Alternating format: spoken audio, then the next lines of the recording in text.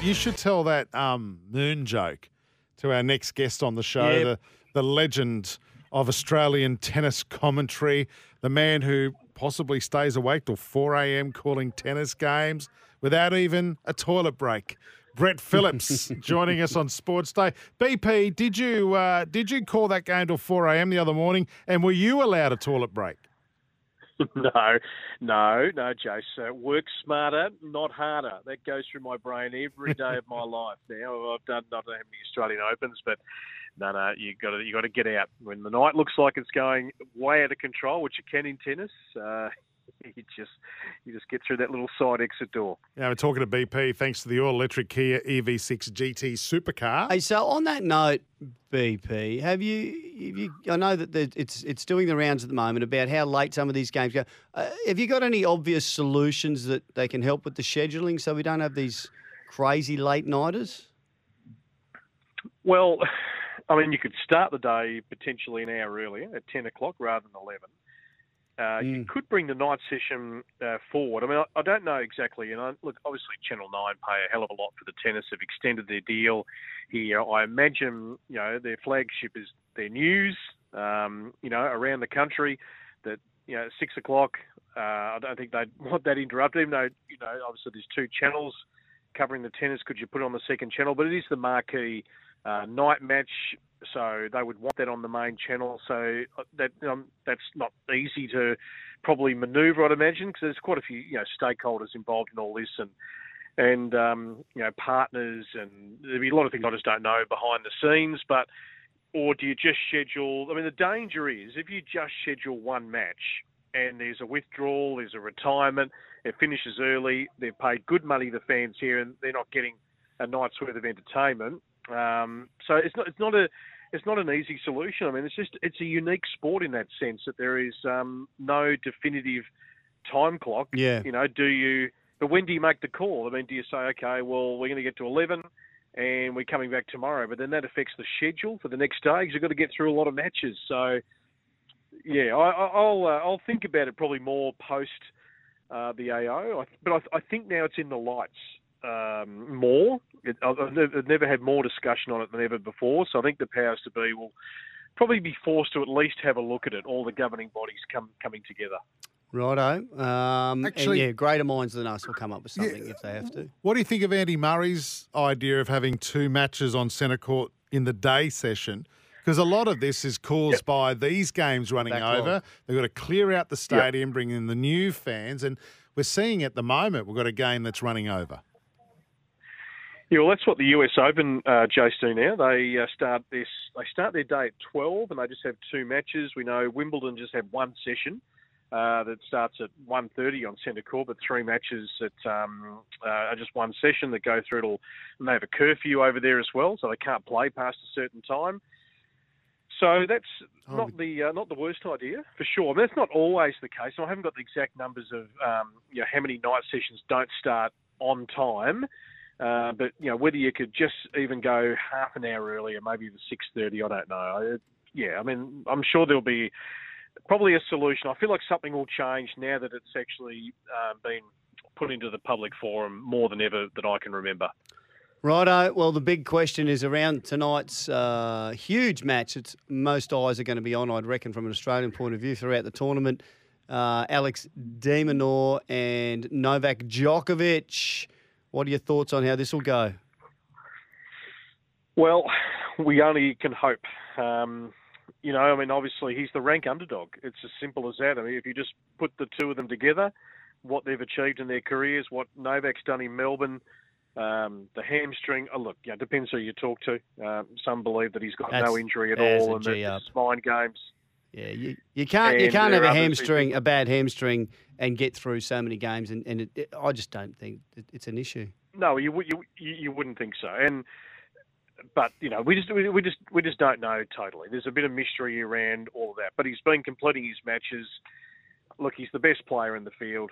de Minaur, he's got to hold his service games, and he's got to really hit his spots on serve. He's got to take some risks, and de Minaur loves to play in the forward part of the court. He likes to volley, and he's got to play close to the lines. He can't play conservatively, in simple terms. But with that comes high risk. But if he wants the reward, he's going to have to take that risk and try and somehow... He's going to move Novak out of his comfort zone. Easier said than done, because Djokovic just...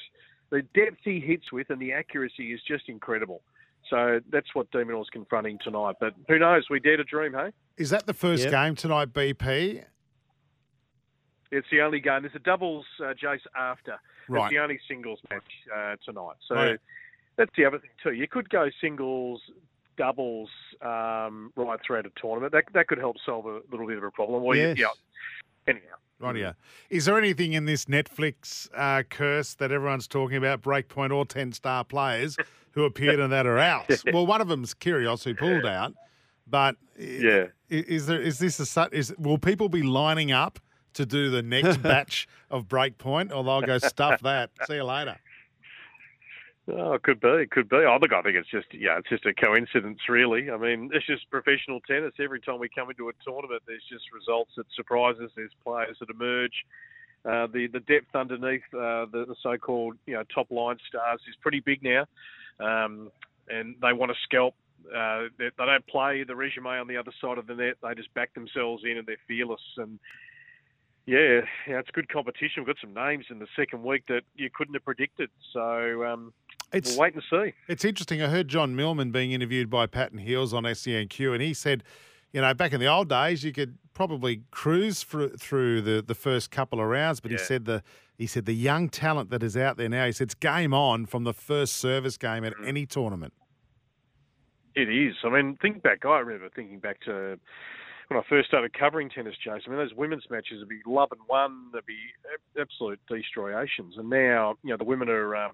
they're pushed to the limits in some of those matches. There's still some one-sided matches, but it's pretty much on right from the start, and you can't really cruise now. There's always a scare for the top line players or two in the first week, and it's great tennis to watch. I love seeing these young players emerge who are prepared to take on the best, and it just goes to show the margins are quite small, to be really honest. Yeah, well, on that note, I know we're still a few days away from getting to the final, but in the women's, who's your tip?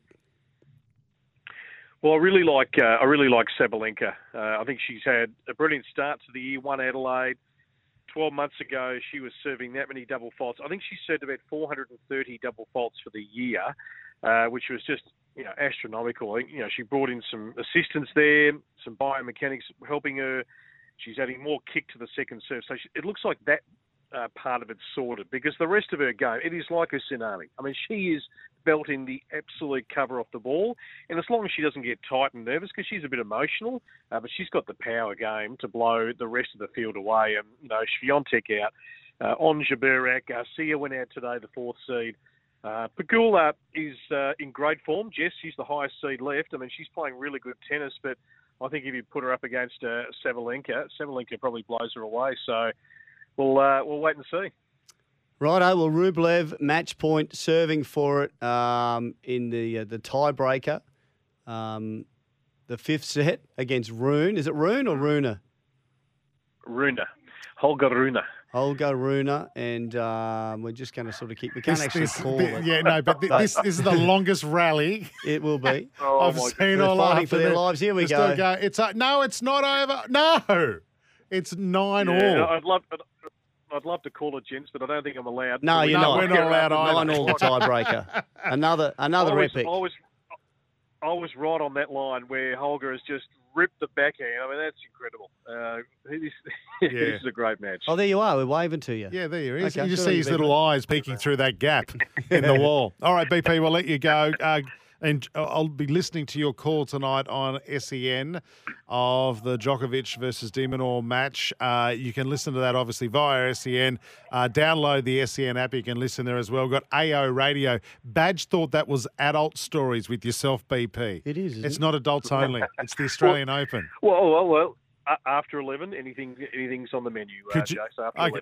Mate, can you do us a favour tonight and read out some old Mills and Boone for us? That'll get Buzz. That'll get Buzz in the mood after his fourth marriage. So, all right, mate, good luck with that tonight. We look forward to your call, BP. Thank you. Thanks, gents. Bye-bye. Brett Phillips. covering the Australian Beauty. Open and commentating from SEN. And, of course, his great show that you can hear on the station as well, First Serve, a pinnacle of engineering, the Kia EV6 GT, the most powerful Kia ever crafted, the all-electric Kia EV6 GT supercar. Gee, they're pouring in the great sporting families. I was going to ask BP about that, but he's at the tennis. He's got other things on his mind. Great sporting families, Minjee and Min Woo Lee. Yeah, Min Woo Lee course. almost had a win, didn't he? Yeah, yep. Across the on the weekend. I think it might have been this morning. The Spinks brothers, Leon and Michael. The Spinks is Leon and Michael. The Waters brothers. Yes, the great Waters brothers from the Central Coast. Outstanding. And a couple more. Oh, yes, the Munsters. Love it. Cameron, Herman, Eddie, Grandpa. Thanks. Good on you, Rich. Mr. Muzz doing some good gear. What about the Burgeye? I forgot about The that. four Burgesses. I know. St. Boyd's had a crack at me going, he thought I would have mentioned it. I just forgot. Yeah, okay. Right, yeah, we've got to go to a break. This is Sports. So how's that match going? Is it still going or is it finished? No, it's finished. Runa won it in the tie. No, he didn't. No, he got lost it. beaten in the tiebreaker. Yep. Rublev was down 7-3 in the tiebreaker. They go to 10, the fifth set The tiebreakers. super tiebreaker, yeah. He's ended Well up winning done. the fifth set 7-6. That means we're not far away from Djokovic and De Minaur at the Australian Open. Break time. This is Sports Day. Thanks for listening to the podcast. And don't forget, you can listen to Sports Day every day from Monday to Thursday, 6 p.m. or 5 p.m. Queensland time.